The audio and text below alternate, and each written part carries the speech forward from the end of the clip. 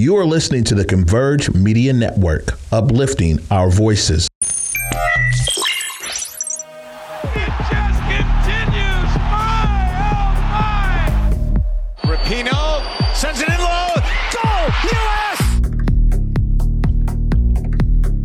It's Sue Bird's building. You bet. She's unconscious right now. Kaepernick, end zone, Crabtree. Broken up. Picked off. This game is over. Hello there, everybody, and welcome back to Circling Seattle Sports on Converge Media. Of course, as always, I am your host, Charles Hamaker, here with you. Man, it's been a busy time. I won't lie to you. It's been a very busy time here. I've got Kraken morning skate in a few hours, so that's why we're in the home studio today. I don't know how much of that you caught. It's been a very busy last few weeks with the Mariners wrapping up their regular season, with the Kraken beginning preseason and getting through training camp. The Reign and the Sounders are pushing for their respective playoff spots. So it's been very busy. It's been very busy. So that's why we're here in the home studio. That's why we have been for a few weeks now. So anyway, we'll get right into it here with the Seahawks. The Seahawks play tonight, actually, Monday Night Football. It'll be about an hour and 15 minutes after this episode goes live. So we don't have, obviously, and too much to go over outside of the actual injury report and stuff like that, as you can see on the banner. The Giants are a little bit beat up. Offensive tackle Andrew Thomas has already been ruled out for the Giants, and running back Saquon Barkley is more than likely not going to play in this game. The Giants are a very interesting team. They've got some talent, certainly. They gave Daniel Jones a lot of money, which I thought was a mistake. Just being totally honest there. They had to come back in a big way against the Arizona Cardinals, a team that was widely regarded as the worst roster in the NFL coming into the season. They had to come back to beat them. There was obviously the week one loss, 40-0 against the Dallas Cowboys. And then they were beaten pretty bad by the 49ers in their last game back on Thursday, the 21st of September. So they've had a little bit of time to rest. The Seahawks will come into this game, they should be favored, and obviously favored means nothing. If you're a Seahawks fan, you know that the team can sometimes kind of fall into a lull here, but I feel like this is different. There are going to be a lot of different storylines coming into this game. Obviously, a couple of guys who are returning to New York, whether it be Geno Smith, Jamal Adams, and just the way that this offense has been progressing. You've got Jackson Smith and Jigba really hasn't had his breakout game, even though he's been creating a ton of separation. He just hasn't been getting the targets quite yet. So anyway, I'm yapping.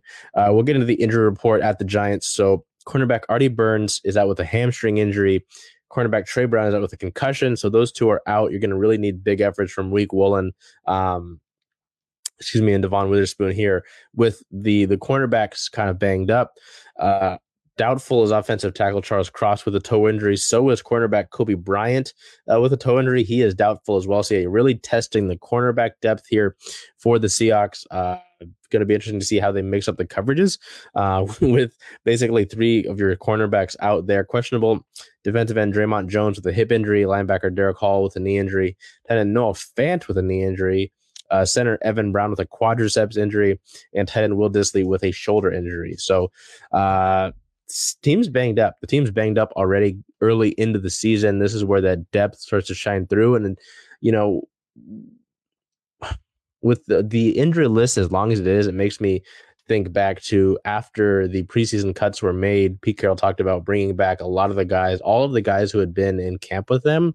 They had been able to bring back and sign to the practice squad, or they had them pretty close by.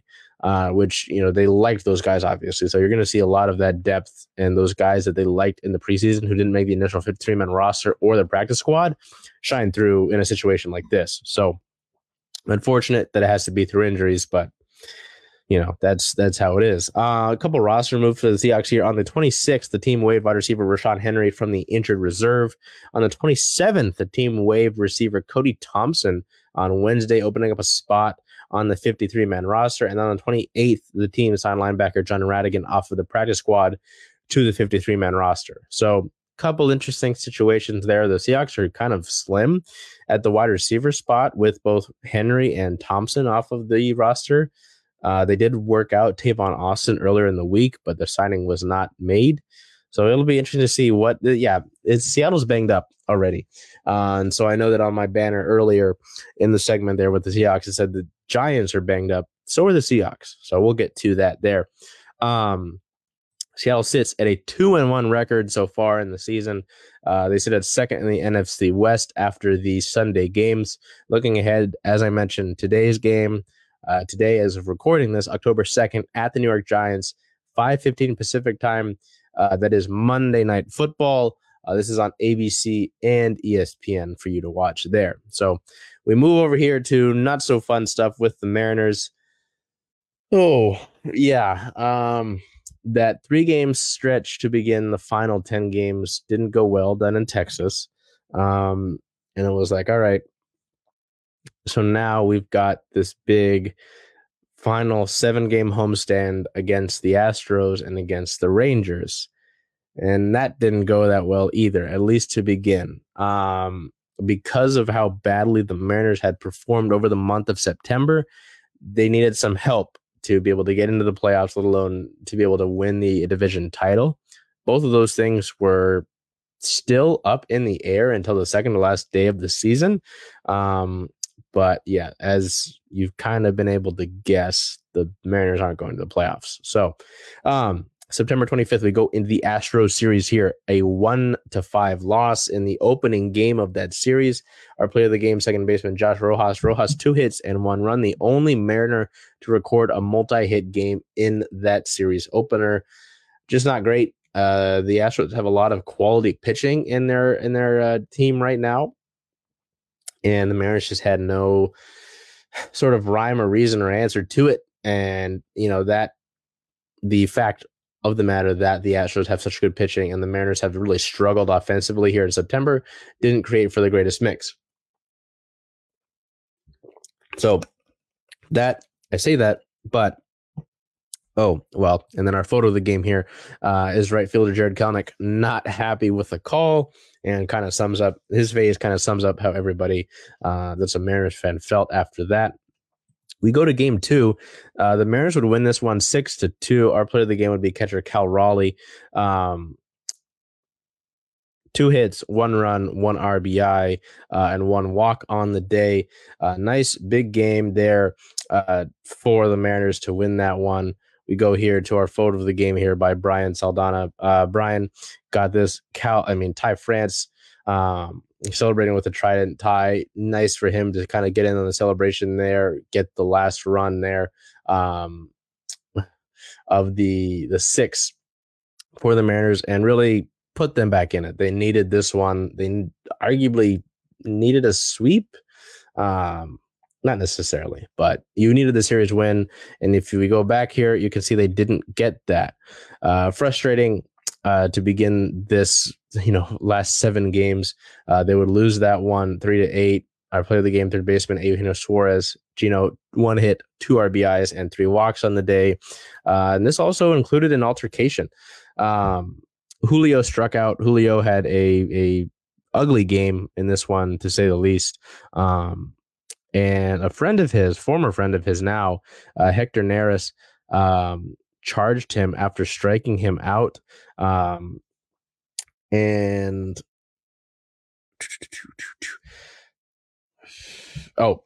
Struck him out. And the report was that Neris shouted a homophobic slur at him. Per Eugenio Suarez, who was on the on-deck circle at the time, Julio would not say what it was that he said to him. So that personally tells me all that I need to know, but who knows? And Julio didn't really like that. He took exception to that, and he said that he doesn't plan on speaking to Neris moving forward. So obviously, again, taking into the fact that Julio is really, really upset about it, and he doesn't get upset about stuff like that normally, just the other pitcher celebrating. The fact that Neris approached him after the strikeout, which never really happens, said those things. Yeah, it's very interesting to me, and it'll be really interesting to see if he ever if the truth ever comes out about that, because Neris has denied it. But again, if Julio doesn't want to be friends with him anymore, something happened there. We go over here to the Rangers series. So you lose that series against the Astros, and you at that point kind of need to sweep the Rangers, and you need some help. And it started off positively. The Mariners would win the first game 3-2. Our player of the game, shortstop J.P. Crawford. JP, 2 hits, 2 RBIs, a walk-off double in the bottom of the 9th. Our player of the game.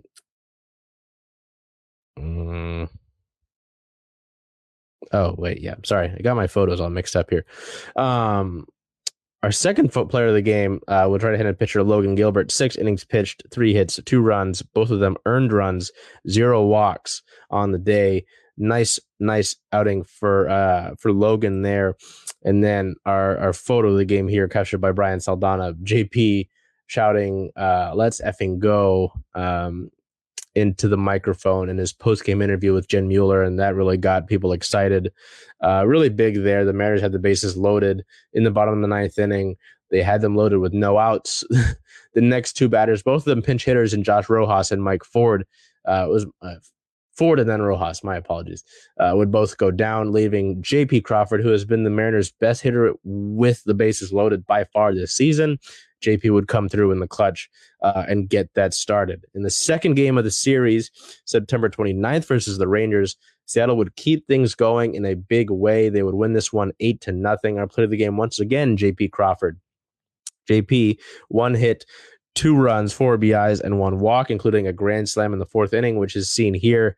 Him kind of celebrating that with this photo by Liz Walter. Big win. The Mariners get the first 2 games of the series there in dramatic fashion in Game 1 and emphatic fashion in Game 2, leading us into the third game of the series, September 30th. They really needed this one. They really needed this one because the Astros hadn't been losing their games, and that wasn't good for the Mariners in terms of a playoff spot, where they needed to end up. And the Blue Jays hadn't been either. And in a big game, this one was broadcast on national television on Fox. The Mariners dropped a dud. Their offense was bad. The starting pitching was bad. Luis Castillo didn't have his control. He walked a bunch of batters. It just all kind of fell apart. If the Astros won later in the night, then the Mariners would be eliminated from postseason contention, and they would. The Astros would win that game. There would be no walk-off for the Diamondbacks against the Astros, and the Mariners would be eliminated from playoff contention. Really frustrating for many reasons, but we'll sort of get to that after we finish up this series here. October 1st versus the Rangers. After this game, didn't mean anything for the Mariners, but the Rangers needed to win it to help them win the AL West title. And the Rangers couldn't manufacture a single run. The Mariners would win this one 1-0. Our player of the game, starting pitcher George Kirby. George, 6 innings pitched, 3 hits, no runs, no walks, and 7 strikeouts on the day. This is kind of how I felt. You can see Mike Ford shrugging in our photo of the game by Live Lions. Just kind of surprised. I mean, the Mariners weren't exactly going try hard in this game. They got a lot of their starters out throughout the course of the game. They only scored 1 run on offense, and the Rangers and their mighty offense couldn't get anything. Before I get to the eliminated, our player of the week, I mean, it's hard to not go with J.P. Crawford. His slash wasn't too great over the last 7 games, a .261 batting average, .414 on base, a .565 slugging percentage, 6 hits, 3 runs, 2 homers, 7 RBIs, and 7 walks. But that 3-day stretch in that last game against the Astros, he had a leadoff homer in the bottom of the first. In Game 1 against the Rangers, he had a walk-off double. And then in Game 2, he had the grand slam. Just an absolutely huge 3-game stretch there to really, and especially to lead as the guy really who should have a captaincy on his chest for Seattle. Just the amount of players and the coaching staff who said that J.P. Crawford, this is his team, the role he's taken in the clubhouse, just kind of told you what JP means to this team. It just is funny to think back on the fans who really thought that this team should move on from JP this past offseason. So Pardon me. Yeah, just kind of ridiculous, and ridiculous to see the run that he had, the adjustments that he was able to make in the past offseason, the drive line. He says he's going to be back there this offseason, so it's just been remarkable. So yeah, the Mariners were eliminated from playoff contention. I'm going to do a longer video on this on our Circling Seattle Sports, our actual Circling Seattle Sports account, so we'll go down there. But there were several different wrongs that weren't righted for this Mariners team. Free agency was a bust. You didn't really do much in free agency. Your biggest acquisition in the offseason was Teoscar Hernandez, and solid, sure, but still a high strikeout guy. And even if you take out the strikeouts for Teo, you still needed more than one bat, and you really only got one productive bat. Cooper Hummel spent the entire season basically in AAA Tacoma. Colton Wong didn't work out here. He's postseason bound with the Dodgers. Pulse, not worried about that. Excuse me. Yeah, so the offseason in terms of adding players was a bust. Trade deadline.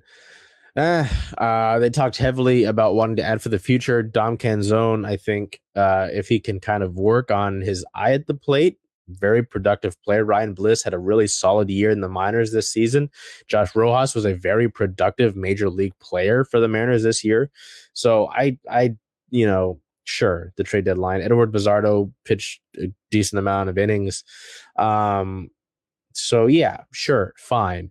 But really, I mean, you look at this season for the Mariners, right? And despite how things went poorly in the early parts of the year, and you could say, hey, you need to win these games early on. Yes, I would agree with that. I think it's kind of silly to be like, oh, well, it's early in the year and we'll put it together. No, the Mariners finished a game out of a wild card spot this year, a game. So if you had been able to be on the ball a little bit quicker, we would be having a much differently toned conversation right now. But we're not. We're not, right? So that, and you look at the end of August, they had this historic month. Julio was on fire. It was like, all right, they got on the plane to New York and the Mets and begin a 10-game road trip. They had the Adidas Run DMC suits on. It was a big thing. And then throughout the course of September, the offense looked like the first half offense, chasing the ball too much, not really having that small ball approach, not really hitting for contact. Whether you believe it's a curse on the Run DMC shirts or not, I don't care. I don't buy into that anymore. But you take that, and you look at the way the offense performed, it was just abysmal, leaving a ton of runners in scoring position, leaving a ton of runners on base in general, and then sometimes not even generating that traffic on the bases, which is a problem in and of itself. But also take all of that, and that's my primary factor, was how poorly the offense performed throughout the course of the month of September. You also realize the starting pitching kind of faltered a little bit too over the course of the month of September. So just unfortunate. Everybody's seen it by now, essentially, but Cal Raleigh made comments and he's basically like, we need to add players. We need to go out in free agency and add. We can't just kind of, bet on, the farm system and bring these guys up. If you're going to make the next step, you're going to go deeper into the playoffs, you're going to go to the World Series, you're going to win the World Series, you need to add players in free agency. You need to add winners. You need to add proven production players, and the Mariners haven't really done that necessarily outside of trades. They haven't been able to attract the big free agent like that since I don't know, Robinson Cano. So it's very frustrating. It's very frustrating. I understand that. I'm not like, I'm gonna stop watching next year. No, one, because I can't, because it's my job, but two, you look at the monster that Julio is and realize, hey, he's 22 years old. He can only continue to get better and learn from things. And so that was really positive to see, because I know a lot of coaches were like, all right, I'll see you later. Good luck. So yeah, really frustrating, really, really, really frustrating. But I feel like the path to success is wide open. It's up to the ownership, in large part, John Stanton, to say, hey, all right, we need to spend here. And how that hasn't happened, I don't know. Yeah, it's really hard to kind of fathom the sort of expectations that this team put on themselves and see the highs of the season and then know that we're not going to the playoffs. So, anywho, we'll talk a little bit more about end of the season stuff next week. We'll now move over here. No Storm stuff, not that we'll talk about on here, to our Sounders who split points in Nashville. So it's not a loss. As we've talked about so many times with the Sounders team, it's not a loss. So that's fine. Maybe not so much when you know that if the Sounders had recorded all 3 points in this match, then they would have clinched their playoff spot. But again, I digress. Sorry, folks, trying to stay awake here. Our player of the match, I went with Reed Baker-Whiting on the left side. Again, the Sounders graphic the other day when he was in the team of the match day for the MLS had him as a midfielder, but he's being listed on the lineup as like a left wing back, so we're going to go with that. Reed, an 8.0 match rating, which actually led the entirety of the match. 90 minutes played. He played all 90 minutes, an 80% passing percentage. He doesn't get... Oh, wait, this is a scoreless draw. I apologize. Oopsie. Yeah, an 80% passing percentage, 70 touches, 13 passes into the final third, which 13's a lot. Like, I see a good match typically, it's like single digit passes into the final third. So to see 13 is pretty wild. He won 3 of his 5 tackles, 2 clearances, 8 recoveries is big there. 89% of his ground duels won, though, which is big. So I apologize for having the 1-1 up there. It was a 0-0 draw, scoreless draw. So, yeah, Nashville's good. Nashville's a good roster. They've got a good club over there. The club was without Albert Rusnak. If we look at the availability report, Sota Kitahara continues to be out with a left quad strain. Nuhu is out with a suspension, a card suspension. Cody Baker was questionable in concussion protocol, and Albert Rusnak was questionable with an illness. Jordan Morris was not with the club for this draw, as he and his wife had welcomed a new child, I believe it was, which is very cool. Yeah, I'm fine with that. You know, it's a point. Again, it's going into that environment, going down to Nashville, playing this roster, and you're without Morris. Real Ruidiaz did not play in this match. He was originally in the starting lineup, but because of, as the Sounders listed it, back pain, he was a very late scratch, like very close to kickoff, and Hebert took over up there. Did not mean to rhyme, I promise you. And so you end up with the point, which I'm fine with. Personally, I'm fine with. It's just these next few matches at home. You've got 2 matches at home here where that's not acceptable. You know, you've got an opportunity to really kind of lock yourself up in terms of seeding higher in the West. You've got to be able to take that advantage and go ahead and be like, all right, you know, we can't afford to just let this pass by, get just the 1 point. The scenario is still in play where if things go right, and a good amount of things would need to go right, the Sounders can pass St. Louis City and have the number 1 spot in the West. I don't think it's happening. I believe Seattle would need to win the next 2 matches and need some help from St. Louis losing. Who knows? I've seen crazier things happen with this club. So the Sounders sit at a 12-win, 9-loss, 10-draw record. They're at 46 points right now, which is fine. It's fine for right now. But we look at the table here. We'll look at the table. Because of Real Salt Lake having more wins on the season, they've got 13 to the Sounders 12.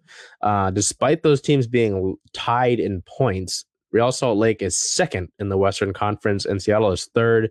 LAFC is right behind Seattle with 45 points, 1 point behind. Houston is 2 points behind Seattle with 44.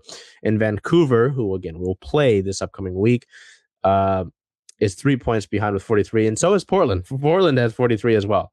Oh, goodness. St. Louis. Oh, wait. I don't know if actually that's true. I don't know if the Sounders can catch St. Louis anymore. So I'm not worried about that. Yeesh. Yeah. Ooh, who's Real Salt Lake? Well, look at Real Salt Lake. Real Salt Lake has to play Sporting Kansas City, LA, and Colorado. So that road's not really that tough for them going forward. LAFC has to play Minnesota, Austin, and Vancouver. Not that tough. So Seattle has arguably one of the harder sort of paths to the playoffs. So I don't know. It'll be very interesting. You're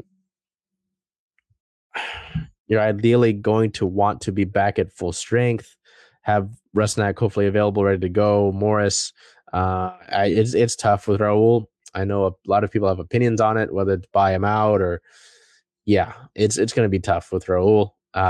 We know what Raul can do when he's healthy, and we know that availability is the best thing that you can give to a head coach. Two of these things can be true. So anyway, the next few matches, as I mentioned, 12 wins, 9 losses, 10 draws for the Sounders there, sitting at 46 points, third in the Western Conference at the moment, 9th in the entirety of the MLS. I believe Cincinnati's already clinched the Supporters Shield. Looking ahead, the next 2 matches, October 4th, Wednesday versus the LA Galaxy. This is a 7:30 p.m. Pacific time kickoff. That's a big one. Again, you want to get all these points. You're playing back at home. You're playing a team that right now is sitting at second to last in the Western Conference with only 35 points. You got to take advantage. You got to get all 3 points. No ifs, ands, or buffs about it. And then their next match of the week is October 7th versus the Vancouver Whitecaps at home. This is also a 7:30 start. 7:30 start. Against the Whitecaps. The Whitecaps, as I mentioned, they're close. They are sitting at 6th in the Western Conference in points with 43.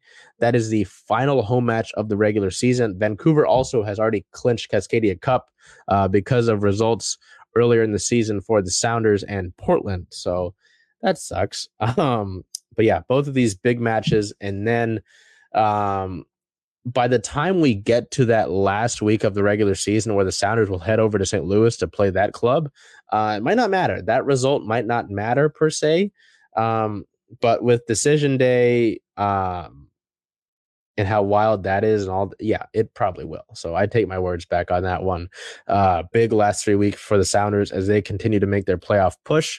2 games at home. So if you're able to come out, check those out. 7:30 starts. It's a little bit later than I'm sure a lot of people would like, but again, very important as they try to push for a playoff spot and keep positive momentum rolling. I would say that recently, because of how they've played, they've got some positive momentum.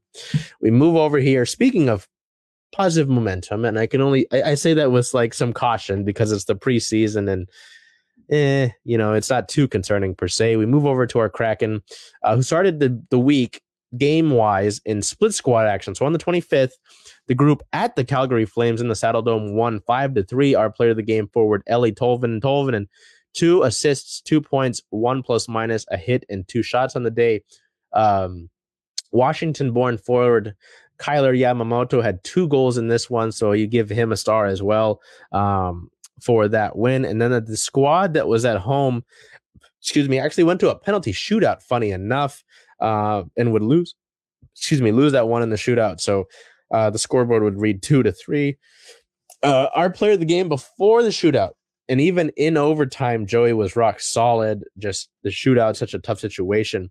Our player of the game is goaltender Joey Decord. Pre-shootout, he had 15 saves, and 0 goals allowed there. And, this could be its own video, but more and more, Joey Decord is looking like the backup goaltender for the Seattle Kraken roster. Chris Driedger's kind of gotten eaten up on a few different occasions, and Joey Decord has just kind of been lifted more and more where the key stuff is for a player's partner. I mean, partner, the partner, goalie partner. Yeah. For a tandem, he's just been playing a lot with the NHL squad, whether that be in the reps that they get at training camp or these games in the preseason. So, we'll go now to our photos of the game here before we get to the Canucks. And I've been talking a lot about Decord, but we'll get to it there. In this photo of the game by Matthew Bermudez in the shutout loss, I thought this one was really cool to see kind of interfaces of the face-off circle. Matty Benier is obviously trying to win that face-off there. You've got the Calgary player, you've got the official. So I thought that was really cool to tie that all up. And then in the preseason game against the Canucks on the 28th here in Seattle, a 3-1 win. Our player of the game once again, forward Ellie Tolvanen making an impact, getting 2 points once again, 2 goals, 2 points, a 1+- and 2 shots on the game. And another really solid performance by our photo of the game here is taken by Liz Walter. Joey Decord in the goal. I kind of messed it up there. But again, long story short, because of the scenarios he's been put in, whether that be in, drills up at training camp or in practice, as well as here in the games, it really looks like Joey Decord will be the one backing up Philip Grubauer and not Chris Drieger. There's still some practice to go. Head coach Dave Haxtell has said on a multitude of occasions that they're going to look at their options extensively throughout the course of the preseason there. But I just think it's more evident day in and day out that's going to be Decord. So we get to our player of the week here. And I mean, because of the amount of times I said his name, you could argue that it would be Joey, but I went with Ellie Tolvanen. 2 goals, 2 assists, 4 points, a 2+-, 1 hit, and 4 shots over the course of the past week. That is pretty good. And I know that with a good amount of forwards on this roster, whether it be guys who are getting taken a flyer on and will more than likely be AHL guys, or you look at where this roster is right now. I was talking to somebody about this, but if you look at the top few lines for the Kraken, that top line, that McCann, Beniers, Eberle line is insane on its own. That's line 1. We go to line 2. You could argue that it's the Bjorkstrand, Gord, Tolvanen line. That's line 2. And then I haven't even mentioned Andre Burakovsky's name yet, which is wild to think about just because of the amount of talent in this team. Anyway, point being, you could easily look over him just because of the amount of talent, but he's shown out and it's really like, hey, this is my spot. I'm going to be on this team and I'm going to contribute here. You can't just push me out like that. It's been fun to watch that. It's been fun to watch Ellie. He's been a great, great story to watch since the Kraken got him for free from Nashville, effectively. So, yeah, I mean, you can only take so much from these preseason games. There are a few things that are like, hey, this is sticking out. Ty Cartier looks like he belongs. Pierre-Edouard Bellemare is a excellent personality and has spent some time after practices to help some of his younger teammates work on faceoffs and things of that nature.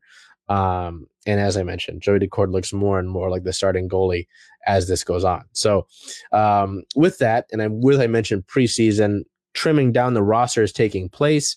On the 26th, those moves started. The following players were reassigned to their major junior clubs. Lucas Dragicevic with the Tri-City Americans in the WHL. Yager Furcus of the Moose Jaw Warriors in the WHL. David Goyette of the Sudbury Wolves in the OHL. Caden Hamill of the Everett Silvertips with the WHL. Andre Loshko of Rouen Naranda, the Huskies in the QMJHL, pardon me. Carson Rekoff of the Kitchener Rangers of the OHL, and then Edward Chelat of the Barre Colts in the OHL. The following players on the same day were reassigned to OHL Coachella Valley and the Firebirds. Maxime Andreev, Jackson Carter, and that's Jaxson, Caster, not Carter, pardon me. And Kyle Jackson, a forward that really tore it up for the battalion with Ty Nelson up in North Bay. He had a quiet year and kind of wasn't really recognized amongst the a bunch of the fan base, really. It was obviously Ty Nelson's a lot of fun, but Kyle Jackson had a really productive season, I thought, in his respective major junior clubs. So speaking of Ty Nelson, on the 27th, the team reassigned Nelson to the North Bay Battalion of the OHL. It'll be interesting to see if he plays at all with the Firebirds this season, because I know he was with the roster in their playoff push. So it'll be interesting to see if Ty is here for that. So on the 29th, the following players were reassigned to the Coachella Valley Firebirds training camp. Goaltender Jack LaFontaine, forward Jacob Melanson, who you can see here getting into a little bit of a skirmish with Vancouver in that last game this previous week. Logan Morrison, Ville Otavainen, Tucker Robinson, and Ryan Winterton, all of them a bunch, well, not all of them per se, but a bunch of really talented forwards that should really make this Firebirds team a lot of fun to watch when the season arrives. So looking ahead here, we've got a few games to go for our Kraken in the upcoming. Next is today, later in the day, October 2nd versus the Edmonton Oilers. That's a 7 o'clock puck drop. I'm going to be heading up to the Iceplex for morning skate here in a little bit for that. October 4th at the Canucks. We'll see the Canucks again, 7 p.m. Pacific time. It's funny because this game is technically listed as a neutral site, but it's up in Abbotsford, which is the AHL affiliate for the Canucks. So not really neutral, I guess. I digress. It's a 7 o'clock puck drop once again. And then the Kraken will wrap up their preseason schedule on October 6th at the Edmonton Oilers with a 6 p.m. Pacific time start. That is the final game of the NHL preseason for the Kraken as they look to make the, I know I talked about it with the Mariners and how they set the expectations here, but with the Kraken, it really feels like you're going to be able to take the next step. You've got this great leadership group in place. You've got the depth, and I think that depth stuck around. A lot of people were like, hey, is this sustainable? Is this something that they're going to be able to do next year? I don't know about all the records and such, but I think that there's the possibility there to continue to be a highly offensive unit going forward. So we'll wrap up here with our last segment, the OL Reign. And like the Sounders, the Reign are looking to not only improve their seeding, but just kind of clinch their playoff spot. And they weren't able to they weren't going to be able to clinch their playoff spot regardless of what happened in yesterday's match. But you would have liked to see the 3 points. You would have liked to see some separation. Instead, the Reign split the points with the North Carolina Courage here at home, a 1-1 draw. Our player of the match, forward Megan Rapinoe. In her second to last home regular season game of her career, 7.9 match rating, 1 assist, 2 shots, a 73% passing percentage, and 2 chances created on the night. Pino assisted on the Bethany Balser goal in the 21st minute to get the club rolling. It seemed like, hey, they're going to be able to kind of stomp through them. The Reign kind of needed to get that offensive flow going. And that really just didn't happen. That 21st minute goal was nice. It looked like, hey, they're going to be able to string some things together. And there were a few possessions where it looked dangerous, but the Reign were really, really, really outchanced in this one. North Carolina had 25 shots on the game, which is not exactly great. So you're kind of peppering goaltender Claudia Dickey. The reason that goal came about, Dickey came way off her line, to come and try to help out because the Courage had gotten a ball over top over the Reign defenders. And the Courage attackers, were able to help get the club on the board there. And then shortly after that, defender Alana Cook was charged with a red card and sent off because the player that she was trying to tackle had already been injured, I believe is what the sentiment is, and they don't want to ruin that, so they just took him out. So whoa, where did I just go with that? I apologize. Again, very tired, a lot going on. Red card, yes, okay. I apologize. I really am sorry. Very tired, trying to work through this. A lot going on. Had the rain yesterday, had the Mariners game, have this morning skate. We go back to the red card. Claudia Dickey had come off her line pretty heavily to try and get that ball over top. Caroline of North Carolina was able to take advantage of that, score shortly after. The Courage had gotten another sort of breakaway situation. There was one player remaining, and Alana Cook had to kind of chase down and get that foul in there. It was a smart foul. I mean, you could argue that the Reign lose this match had it not been for that foul because North Carolina did nothing in the following free kick. But it's going to be tough to not have Alana Cook for the next week's game, this next upcoming game, and especially because it's Washington that you're playing. So the Reign were able to play the second half fine. I mean, defensively, really strong effort. But yeah, not so great. In terms of chances, I go back to it. North Carolina had 25 shots. 7 of them were on target. The Reign, single-digit shots, and even lower shots on target. I believe they had 2. So not so great from the rain, but they get the point. They currently sit just in the final spot in the NWSL table for a playoff spot in 6th. And depending on how their match goes today, for Orlando versus Angel City, Orlando, I believe, could move past the rain if their goal differential for that match is +4. I believe that's how that works with these tiebreakers.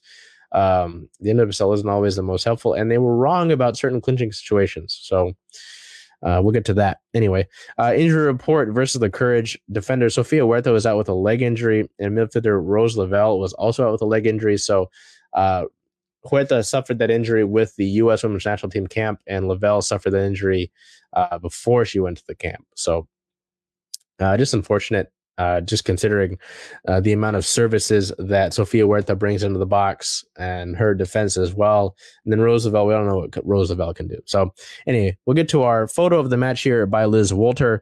You can see in the background Bethany Balser celebrating with Megan Rapinoe, Balser scoring the header, Rapinoe on the service, and Casey Murphy, former Reign goalkeeper, in the sort of foreground there, not in focus. So, I mean, it's tough. It's very tough, but just because you think about it, you go down to 10 players. The goal that North Carolina gets is off a mistake that hopefully won't ever happen again. But you're kind of playing with fire here, There are teams that want you out. There are teams that want to take your spot. It's going to be tough. They're going to have this sense of urgency. They've got 2 regular season home games left, one of them being against the Spirit, who I believe sit in 4th in the West. Let me see if I can pull that up. Oops, nope, wrong game. Table. Yeah, the Courage. No, I apologize. The Courage in 4th, and the Spirit since 5th. And the Spirit are only 1 point ahead of the Reign. The Reign have 28 points. The Spirit have 29. So this is going to be a big matchup regardless. The Spirit have kind of had the number of the Reign in recent years, so you're looking to kind of turn that around here. And get things going so that we have more games to cover like this. So we'll see. 2 regular season matches left. The Reign sit at an 8-win, 8-loss, 4-draw record. They're 6th in the league table right now with 28 points. The next closest team behind them has 26 points. So you're going to need that sense of urgency. You're going to want to pick up these points the next few days because you really can't afford to not do that. The next match, October 6th versus the Washington Spirit. As I mentioned, this is a 5 o'clock Pacific time kickoff, 5 o'clock. It will be streamed on CBS and Paramount Plus. It is the last regular season home game of 2023. After this game, the Reign have one more match on the season, and it's in Chicago against the Red Stars to close out the regular season. It is the theme of the match is Forever Reign, a celebration of Megan Rapinoe. So expect a bunch for the club to go out there because of that. So we'll wrap it up here. I want to apologize. I really do want to apologize. It's a heavy workload. We're right in the thick of it. The Mariners season just ending and how often they play, and the Kraken season with preseason training camp. How often the training camp dates are and the practices, the Sounders and the Reign making their respective playoff pushes. I apologize. I thought I held it pretty good until the Reign section where I kind of went off on a tangent. So anyway, I apologize for that. Until I see you next time, later in the month of October, we're here in the month of October. Take care of yourselves, be well, and do whatever you can to make today a great day.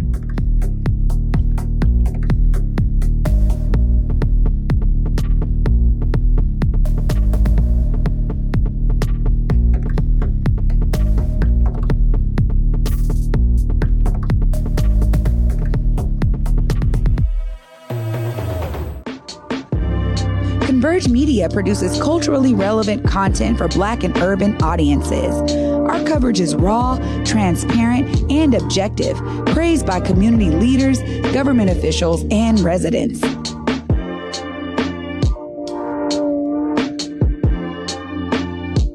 Support Converge Media today via Venmo, Cash App, or PayPal at Converge Media.